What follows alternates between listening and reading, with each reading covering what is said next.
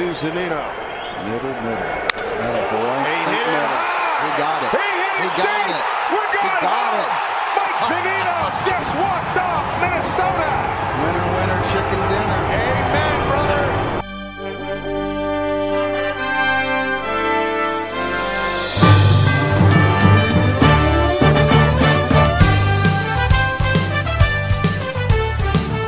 Hamels ready, 1-1. Good speed out there. Pitch. Deep drive, left center field. Get here, baby! Gone! A home run for Mitch Haniger.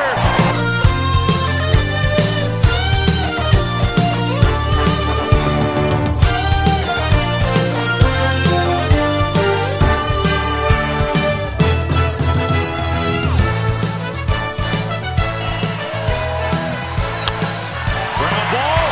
Smiley bicycle, a top throw, and he got him! That is amazing!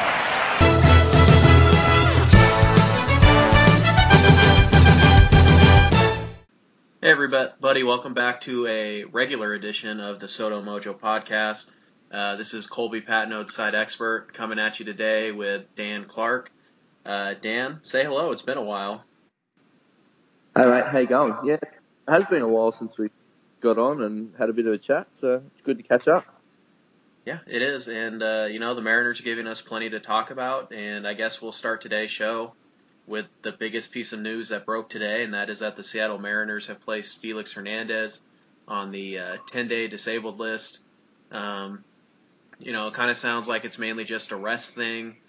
He kind of tweaked his back a little bit, but I'm not too overly concerned. Dan, are you worried at all about Felix going on the 10-day DL here? No, I'm not.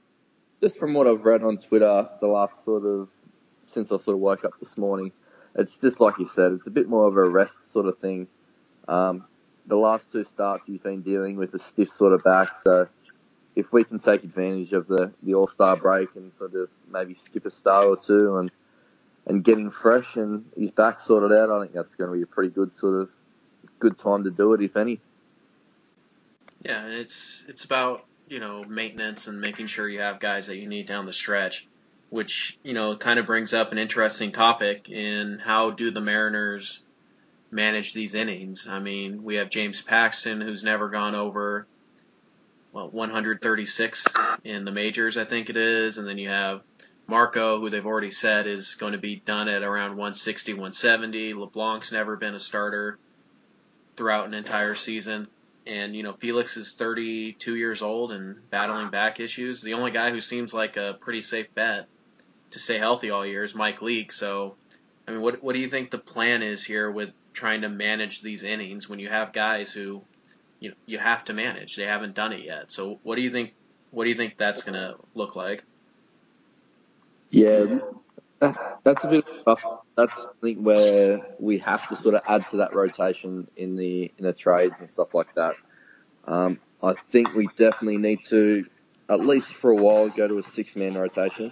Mm-hmm. Give Pax that extra day. Give Gonzalez that extra day. Like you said, Leaks, the last time he threw over 100 innings was 2010 as a starter with San Diego. Other than that, he's never gone over 100 innings. He's at 85 at the moment for LeBlanc. Pax, highest he's ever gone, 136, like you said. Gonzalez in the big leagues has only overthrown 183 innings, plus, that's with the 106 this year. So I think we definitely need to go to that 6-man rotation, and probably sooner rather than later, just to stretch him out a little bit. Internal options for that, probably the best of AAA is Casey Lawrence. Everyone else is sort of sitting pretty sort of average at a 4.6, 4.7 ERA with a 1.5 plus whip, where Casey Lawrence is 1.07 whip with a 2.81 ERA. So he's probably going to be the first guy up, I would think, unless they want to stretch out Elias. But yeah, I think Casey probably deserves a shot a little bit over Rowanus at the moment. But we definitely need to sort of add pretty quick, I think. to the rotation. Hopefully via trade. I don't think we'll have the cattle to get the big deals done and stuff like that. With Hap and Hamels, I think we're going to get outbid with them, but we definitely need to sort of get somebody in there. Yeah, we saw this last year. Around this time, Dipoto went out and he got Erasmo Ramirez, and while you and I were making fun of Erasmo, he turned into one of their best pitchers down the stretch. And then in late August, he went out and he pretty much bought Mike Leake. Didn't really give up anything but money to get him. And, maybe those are the type of deals we're looking at here this year. But we'll wait and see about all that. I do tend to agree that the Mariners need to add pitching. I don't know if they need to go out and get a full-blown starter, but somebody who can cover 3 innings at a time, and maybe you can do kind of a piggyback start type of thing where Marco goes out there for 4, and then you bring in pitcher X for 3 or whatever it is, just to kind of start to limit innings that way. I do think Dipoto has said, it was Dipoto or Service, one of them said that a 6-man rotation is very likely at some point for at least a short period of time, and that's another way that they can do it. So I agree with what you said. There's not that guy on the 25-man roster right now. Maybe it's Elias, but it's probably Lawrence or Christian Bergman. Maybe he had a nice spot start earlier this year. It's one of those guys. I would think Rob Whalen's on the DL, so he's not really an option. And other than that, I mean, there's not. You just lost Miranda. There's not a lot out there. So I agree with you. It'll be interesting to see how they manage innings in August and September. And thankfully, they have the All-Star break coming up, so that's a nice reset for everybody. Yeah, definitely. And I think I heard on the Wheelhouse podcast as well. They were talking about with Gonzalez. They'll sort of look at his innings, how he has. So say like his 9-inning complete game there a couple of weeks ago. That was 94 pitches and it was relatively stress-free. Mm-hmm. Whereas the 6 innings that he threw against, I think it was it Colorado there the other day? The Angels, I think. Yeah, against the Angels, sorry. That was 6 innings of high-stress sort of work. So mm-hmm. I think the innings limit's going to be a little bit flexible, depending on sort of, like I said, the high-stress and low-stress innings. But, yeah, I think Gonzalez needs to sort of get a bit of rest here pretty soon, I think. Yeah, and I'm pretty sure he will. But anyways, so we'll have to wait and see how the whole thing works itself out. But speaking of left-handed starting pitching, the Mariners made an interesting move not too long ago when they signed Wade LeBlanc to it's a 1-year extension with 3 team options. It's pretty team friendly. I'm not sure if they ever actually fully reported all the escalators and all that stuff, but at the end of the day, it maxes out at a 4-year extension worth about $32 million, and that's if he hits all these incentives and all that. But really what it is, it's a 1-year extension for next year at $3 million guaranteed. So, Dan, what did you think of the extension, just in terms of who the Mariners are getting, and then we'll talk about the actual structure of the deal a little bit later. Yeah, I'm a big fan of LeBlanc, probably because he's that battler. He's sort of like the journeyman sort of thing. Us Aussies we always love the underdogs and stuff like that. So it's good to see, and especially me being a little bit older than most of sort of the guys in Soto Mojo, I think it's a bit of a win for the old blokes. He's just sort of ticked away this year, and he just competes. I love how he competes. He doesn't have overpowering stuff, which everybody knows, but he just knows how to pitch. I think it's just, like I said, just sort of chalk one up for the old blokes. I'm glad they sort of signed him up. It's not something, obviously, that we're going to build the club around or anything like that, but it's good for Wade to sort of have that bit of stability rather than him going, oh, geez, and we're going to be traded here and have 6 months here and 6 months here for the family and stuff like that. But yeah, I think it's a good thing for him, and I think the Mariners sort of done well by him and done well by the club just to sort of to lock him up for another 12 months, possibly a little bit longer. Yeah, it's the guy was DFA'd by I think he got DFA'd 7 times in his career, and I went back and I looked at it when I wrote about the extension.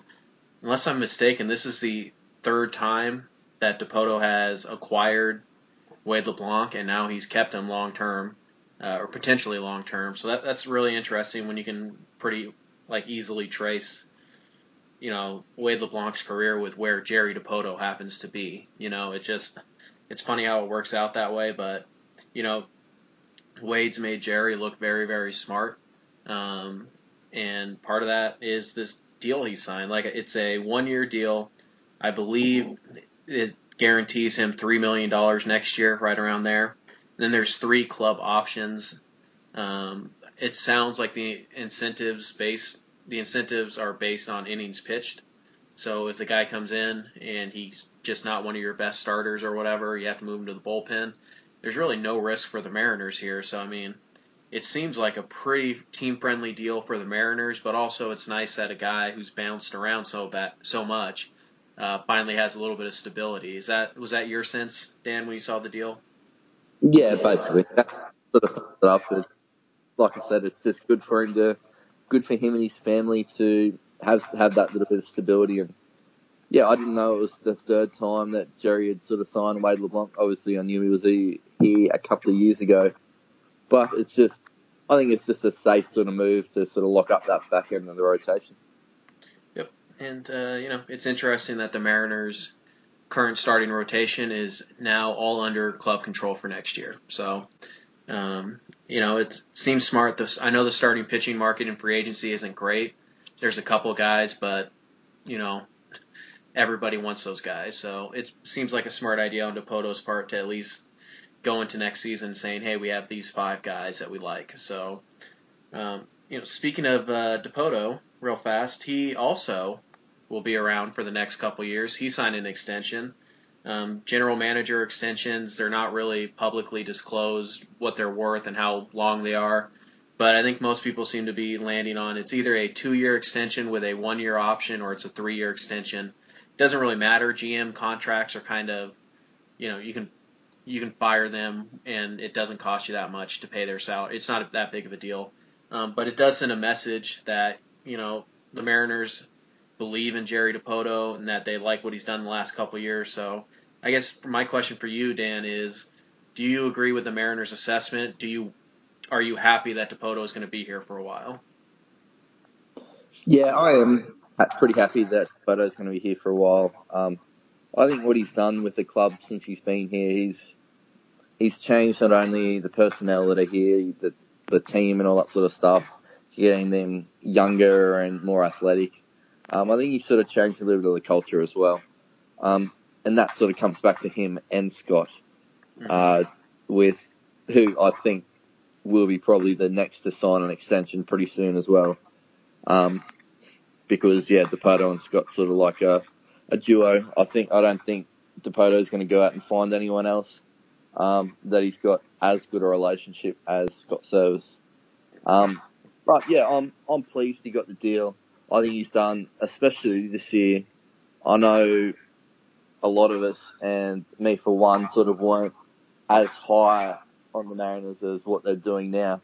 But give it to Dipoto. He sort of went out and stuck to his guns and stuff like that and said, especially with the starting pitching, he was the one who said, no, I really like our starters. I think they can sort of get the job done for most of the year, and he's looking pretty good right now. Everything he sort of said has come pretty true. So yeah, I think it's a good extension. Like you said, we don't know how long it is or anything like that, but I'm more than happy to have Dipoto here looking after the Mariners for the next few years. Yeah, it's I've been a big Dipoto fan really since they hired him. And that's with obvious concerns about, what happened in Los Angeles, but it sounds like a lot of that's not really his fault. But I mean, he seems like a really smart guy. Pretty much every single trade he's made, I can look at it and I can understand his thought process behind it.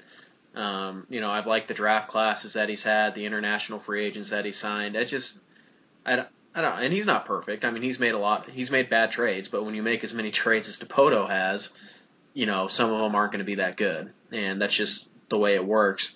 But I'm going to put you on the spot a little bit right now, Dan. What is your favorite Jerry Dipoto move, excluding, it can't be Haniger and Segura. So take that one off. Come on, that's like everybody's favorite. But aside from that one, is there maybe one move or anything like that Dipoto did that you just stands above the rest for you? I think probably this last off-season with D. Gordon signing. He's just been that spark plug that sort of has, again, sort of even changed the attitude and the culture in the clubhouse. I think that's probably been his best move. If the international money that we got along with the D. Gordon move and stuff like that could have helped out with the Ohtani, but didn't end up being that way. But yeah, I think definitely the D. Gordon move that Dipoto did in, I think it was December last year, is probably my favourite one, outside of the obvious one that's Haniger and Segura.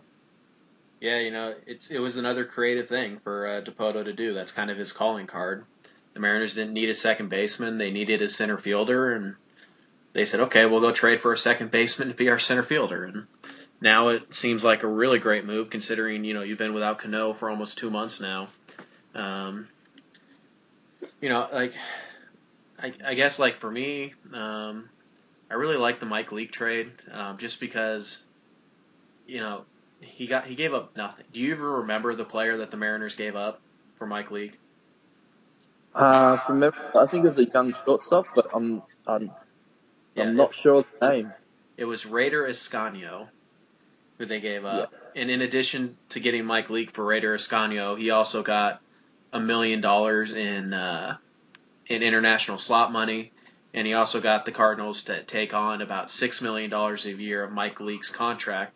Right now, the Mariners are paying Mike Leake $11 million a year for the next 2.5 years. I mean, that's a steal. So I think for me, that one. Also, I have to give the guy credit, the Marco Gonzalez for Tyler O'Neill trade, which I hated, like, with a passion.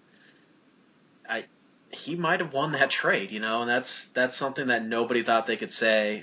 We still have to wait and see how good Tyler O'Neill is, but he certainly didn't lose that trade, and right now he's looking very smart. So I got to give him credit on those two deals, along with the D. Gordon one, which, like you said, has really been a spark plug for the team, and turned out to be very valuable with the Robinson Cano suspension. Yeah, that's exactly right. If Dipoto just went out and got a center fielder to play center field this year, I don't think we would have been in the same position that we are now with him acquiring D. Gordon to sort of come back and cover second base.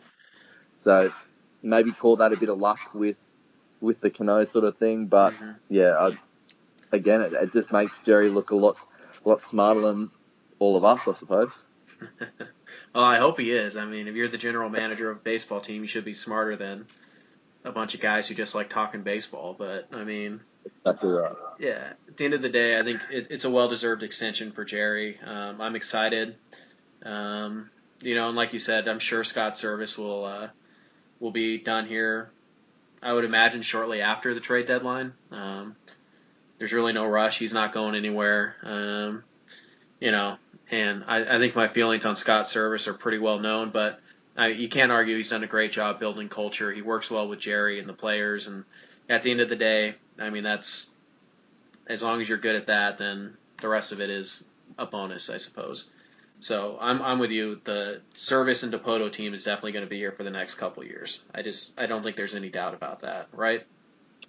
Yeah, that's right. And like, how good has it actually been to go, like, talk about an extension for a GM and a coach in the Mariners compared to what it's been in years past with, geez, can't we just get rid of this GM already? He's useless. So it's good to have a bit of confidence in the GM and the manager.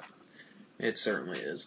All right, so now let's get to everybody's favorite topic, but one I really don't care that much about, the All-Star Game. First of all, let me just ask you, Dan, before we talk about the Mariners and who got snubbed and all that stuff, do you like the All-Star Game? Is it something you watch, or is it just something that you're like, whatever? Are you indifferent? What's your feeling about the All-Star Game? My feeling on the All-Star Game is I don't mind the home run derby. I love, everyone loves seeing home runs. All-Star Game, yeah, I'm not that big on it. It's just, it's more of a, I suppose you say it's a bit of a fluff show. It's, it's great to see Mitch Haniger get named in the All-Star Game. Yep. It's great to see Cruz. It'd be awesome to see Eddie Diaz come in there and just throw one inning, probably in the middle of the game, if not the ninth inning, if they're in that spot. But I suppose I'm not real big on the All-Star Game. I would rather than having those 3 or 4 extra days rest, actually. Yeah, I don't want to see Edwin Diaz pitch in the game, and it's not because I don't want to see him go up against great hitters. It's just I don't want to see him get hurt, and that's just that's who I am. But yeah, the All-Star Game for me, it really took a hit the year after I think it was 2003.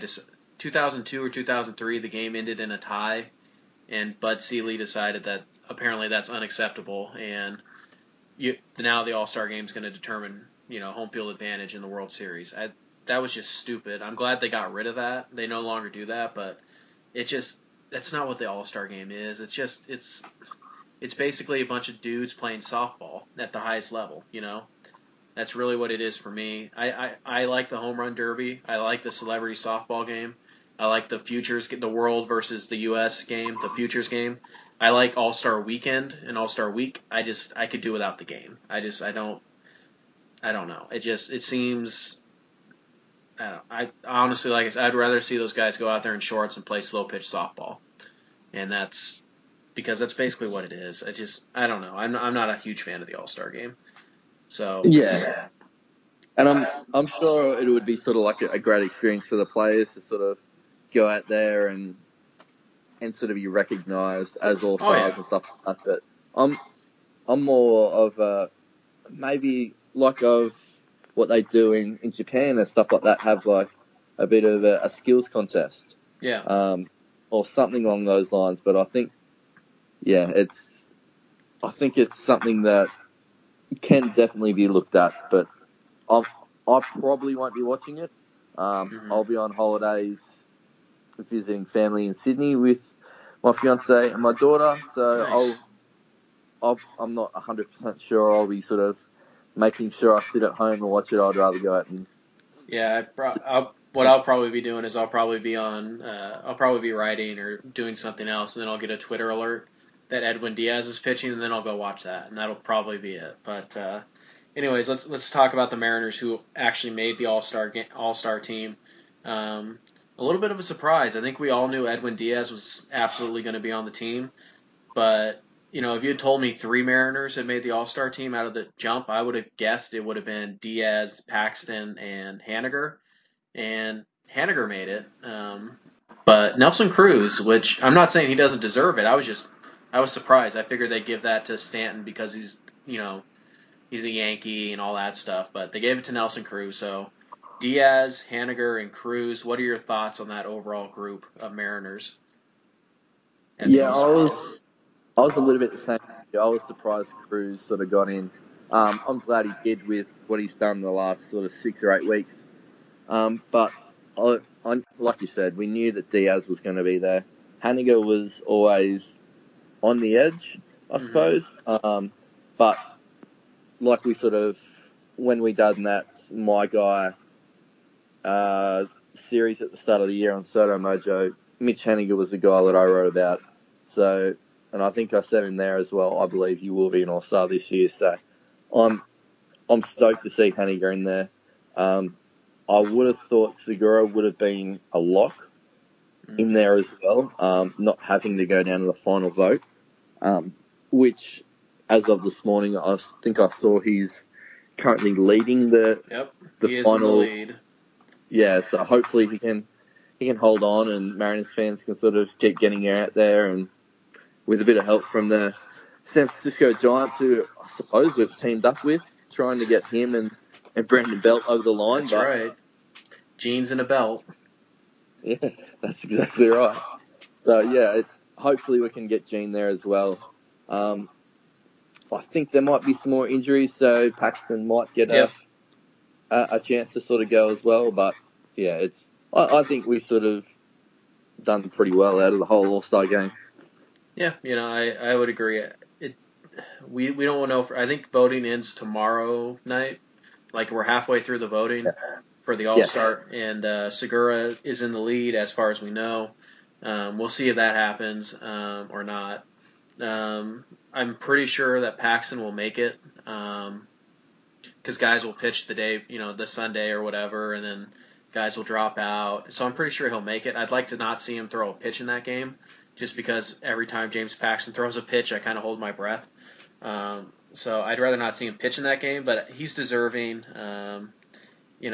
We'll see how many guys drop out because I don't know that he's more deserving than guys like Charlie Morton and certainly Blake Snell, who somehow didn't make the team. I mean, that's... Yeah, that I don't know. Blake Snell did not make that team. That's probably one of the biggest snubs that I can remember. Yeah, I don't, like I said, I don't really follow snubs that, closely and all that stuff, but yeah, that one really jumped out, and I was shocked that Blake Snell wasn't on the team. I don't know. It just, it really is something, but I'm sure he'll be on the team eventually. It's just a matter of, who drops out and all that stuff. So, we'll see. Yeah, hopefully, as of recording this right now, Gene's on pace to be in the All-Star game, and that's something. So we'll see if that works out or not. Let's see. So we have, I guess we'll take a quick break here, and then we'll come back and answer a few listener questions. All right, Dan? All right, and we're back. So let's see here. We got a couple of questions that we're going to answer, and then we'll wrap this thing up. Dan, you ready to go? Yeah. Okay. Let's see. We have, I believe is this from your fiance, Dan? It is from Emily. Oh, how cute. She would like to know what is our favorite Mariners memory and why. And then there is a second question. Favorite memory of a play, moment in a game.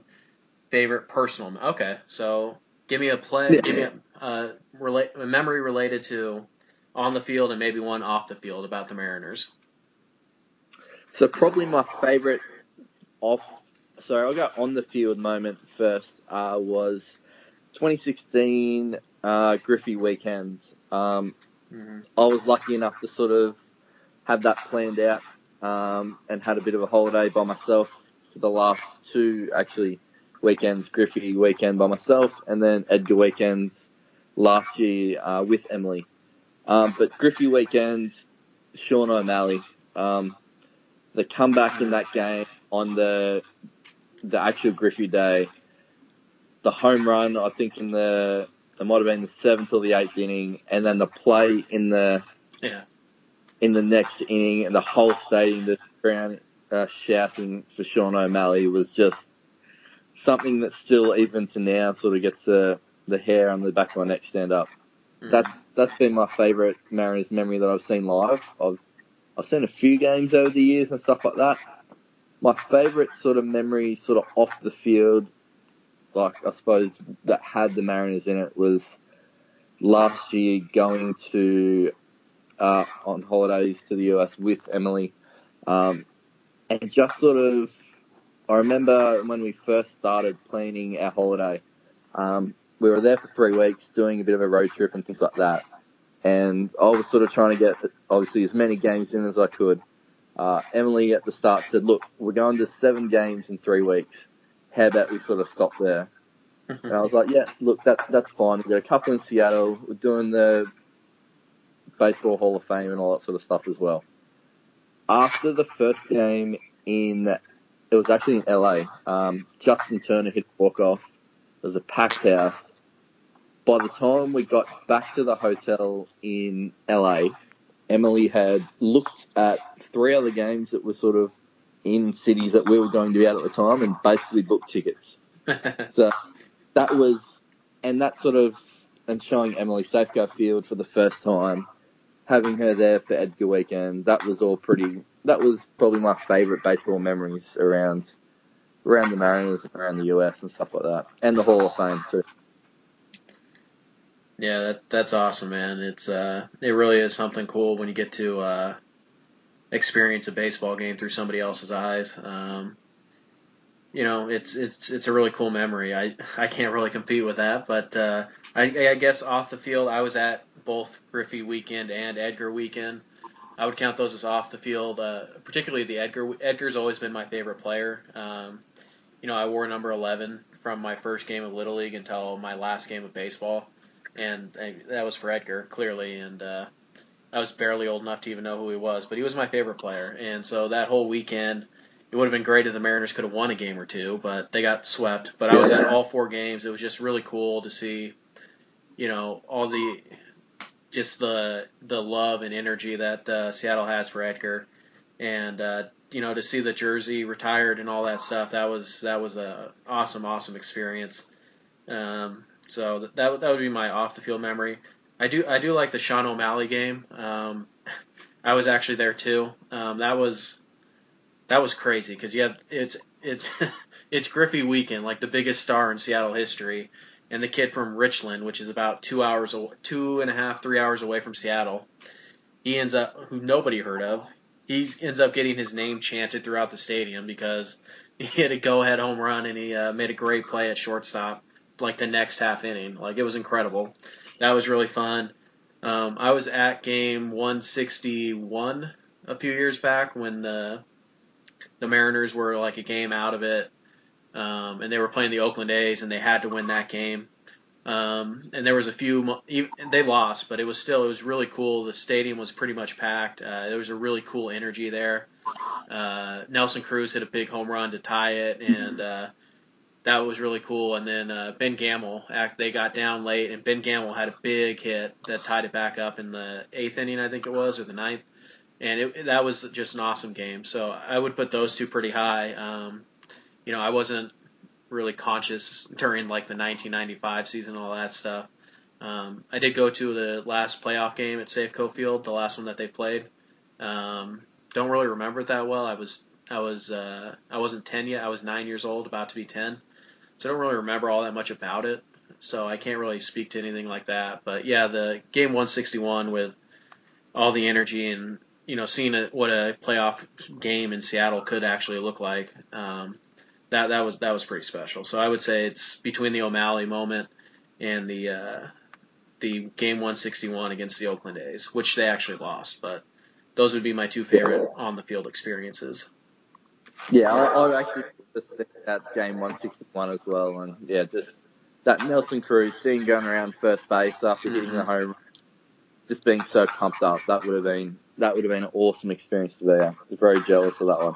Yeah, that's. I said, man, I wish they would have won, but it was awesome either way. So, thanks for the question, Emily. Enjoy your holiday with the hubby there, or soon to be hubby, and the daughter. So now let's move on to our last question. This comes from Matt Hope.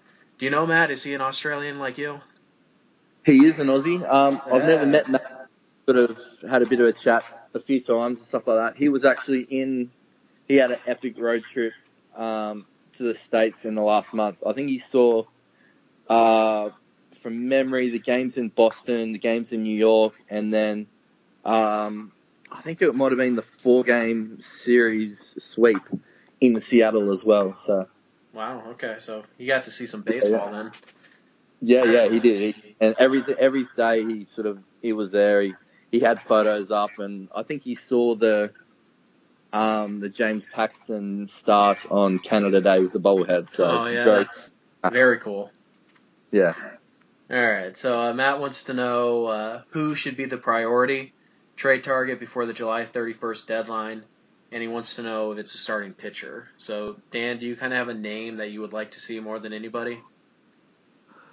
For that pitcher, I'm sort of edging maybe a little bit towards, like I said there earlier on, I think we're going to get outbid for Happ and Hamels. I wouldn't mind seeing either Marcus Stroman or Estrada from the Blue Jays. I know they're not probably going to be really high on anybody's list, but I think they could sort of, especially sort of Stroman. I know he was injured at the first half and started late. I think he's sort of just getting into his work now and starting to look better and better. I've always been a Stroman fan, so he's probably closer to the top of my list. But yeah, I just don't think we have the cattle, like I said earlier, to get the bigger guys, the Haps and the Hamels and stuff like that. I just think we're going to get outbid on them, unfortunately. Yeah, it's interesting. I think, like, when you talk about a guy like Hamels, I'm not sure that Hamels is even that good anymore. Maybe because the Mariners are willing to take a lot of that contract, maybe they can get him there. Stroman's interesting. I don't know if the Blue Jays will trade him, but he hasn't been good this year, and really, as much hype as he's just kind of been like fine. He's okay, whatever. I mean, he's a nice pitcher, and occasionally he's really good, but for the most part, he's just kind of eh. So I mean, I think Stroman's interesting because that's a guy that most people probably don't assume is available, but if you're the Blue Jays, why wouldn't you see what you can get for him? So I like that name. For me, I feel like a bullpen guy really should be the priority. Ty Gonzalez, who writes for Soto Mojo, he really likes Kirby Yates, and I like Kirby Yates as well. Joaquin Soria is a guy. I look at these right-handed bats in that the Mariners might face in the playoffs, and I look at Springer and Bregman and Altuve and Martinez and Stanton and pick a guy, and a lot of them are right-handed power bats. So to me, adding that guy who I can go to in the sixth inning, if Service isn't willing to use Diaz before the ninth, I need a guy who is my closer before the ninth. Does that make sense? It does. Yeah. Lately, we've probably seen Colomé come into that a little bit. I think he struggled there against teams that he was sort of faced a fair bit in the East, especially Tampa Bay. But I think just sort of lately he's starting to get that movement back on the cutter and finding his command. So yeah, maybe he's someone that you can sort of move around a little bit. But yeah, when I saw this question from Matt, I had like 5 different places or needs that we could sort of go to. Right. I had a utility guy, a backup catcher, mm-hmm. and probably a right-handed outfielder as well. So, yeah, there's definitely sort of a lot of holes to fix and not much in the tank to get them. So, it's going to be a difficult one. Yeah, you're going to have to pick a spot where you just, you're not going to, you can't. There's probably 5, 6, maybe 7 roster spots that could be a lot better. You can't do all that in one July, No, that's right. Yeah, so you kind of have to pick and choose. I think like I would love a different catcher, but how big of on the priority list is that going to be? You know what I mean? I think on Dipoto's priority list, it's pitching in general. I think he would like a starter, but I don't think he's going to force the issue. Like if his value is I find these 2 good bullpen arms, I think he'll probably do that instead of the one starter that he doesn't really like, if that makes sense. It does. And I definitely think bullpen is probably the spot where he's going to be able to get the most impact with what he's got. Mm-hmm. So, yeah, as long as we sort of get some more arms, I think, and just please get Andrew Rama off the 25-man. We need to sort of improve that a little bit. So it would be nice not to have to run Kyle Seager and Gene Segura and Dee Gordon into the ground. for the rest of the year. So a day off a week could really do those guys wonders. So, I think, like I said, if he wants me to give him a name, like a starting pitcher name, I guess, Matt, I would say, if you're looking for kind of like Lance Lynn of the Minnesota Twins, they're selling. He's a right-handed pitcher. I don't really care about how many lefties you have, but if you do, then having another righty in the mix would really help. He had a bad start at the beginning of the year. He was really good towards the middle, and now I think he had a pretty tough start in his last outing, but he was a guy that the Mariners were linked to this offseason. He's a rental. He's not going to cost that much. There's upside there. So I guess if you're looking for a name in particular, a starting pitcher, I would give you Lance Lynn as a guy to consider. Yeah, I would definitely be adding Lance Lynn in there and stuff like that. So, and I think I saw somewhere that the Mariners had scouts at Minnesota's last game where Lance Lynn pitched well. So, yeah, if we can bring him over, pay all his salary for the rest of the year and sort of give up a couple of like low-end prospects, I suppose, I think that'll be a sort of a good deal and a good spot for Jerry to start with. Yeah, I would agree. So I think that's going to wrap up this episode. Certainly, if the Mariners actually make a move, you guys will get another podcast. I think we're shooting for our next one to be next Monday. The All-Star Game's on a Wednesday, I believe. So I think we're shooting for next Monday or Tuesday. Hopefully there'll be something, some kind of move to talk about. But if not, we'll just take stock over the first half and just kind of see where we're at. So look for that episode next Monday or Tuesday. Trade deadline plan is going to come out either Wednesday or Thursday. We're recording this on Tuesday, so either tomorrow or the day after. So be on the lookout for that. Dan, do you have anything you want to add before we sign off here? No, I think that's about it. Hopefully, like you said, Jerry goes out and improves the club over the next week or two, and we can kick it off again. Yep, let's do it, man. The Mariners are in a good spot. So make sure you guys follow us on Twitter at SotoMojoFS. You can find us on Facebook. You can listen to our podcast on any platform that you download your podcast on. I know we're on iTunes. We're on Google Music. I think we're on Stitcher now. Pretty much anywhere that you download your podcast or stream them, that's where you can find us, guys. So give us a like, give us a subscription or a like, or leave us a comment about what we can do better. But for now, guys, thanks for listening, and we'll see you in another life.